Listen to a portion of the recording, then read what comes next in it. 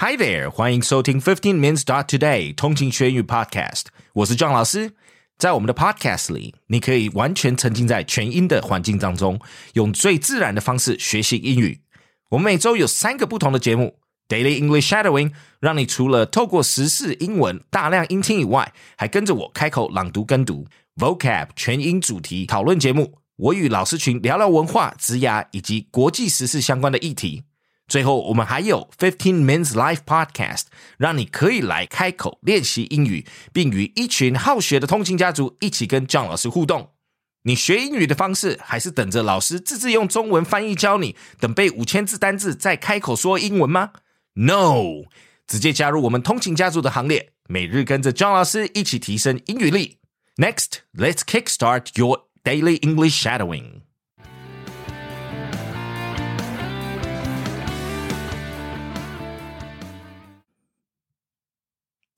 Thailand. Thai hotel sets Guinness World Record with largest Negroni cocktail. A hotel in the Thai capital set a Guinness World Record by stirring up the world's largest Negroni cocktail with more than 630 liters. That is 1,109 pints of the bitter Italian drink.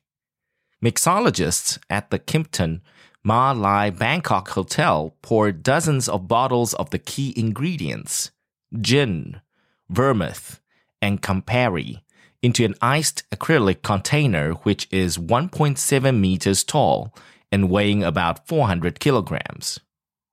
The previous record was 504 liters, said Guinness adjudicator Kazuyoshi Kirimura, who added that the hotel was required to bottle and distribute the entire concoction within the next couple of months.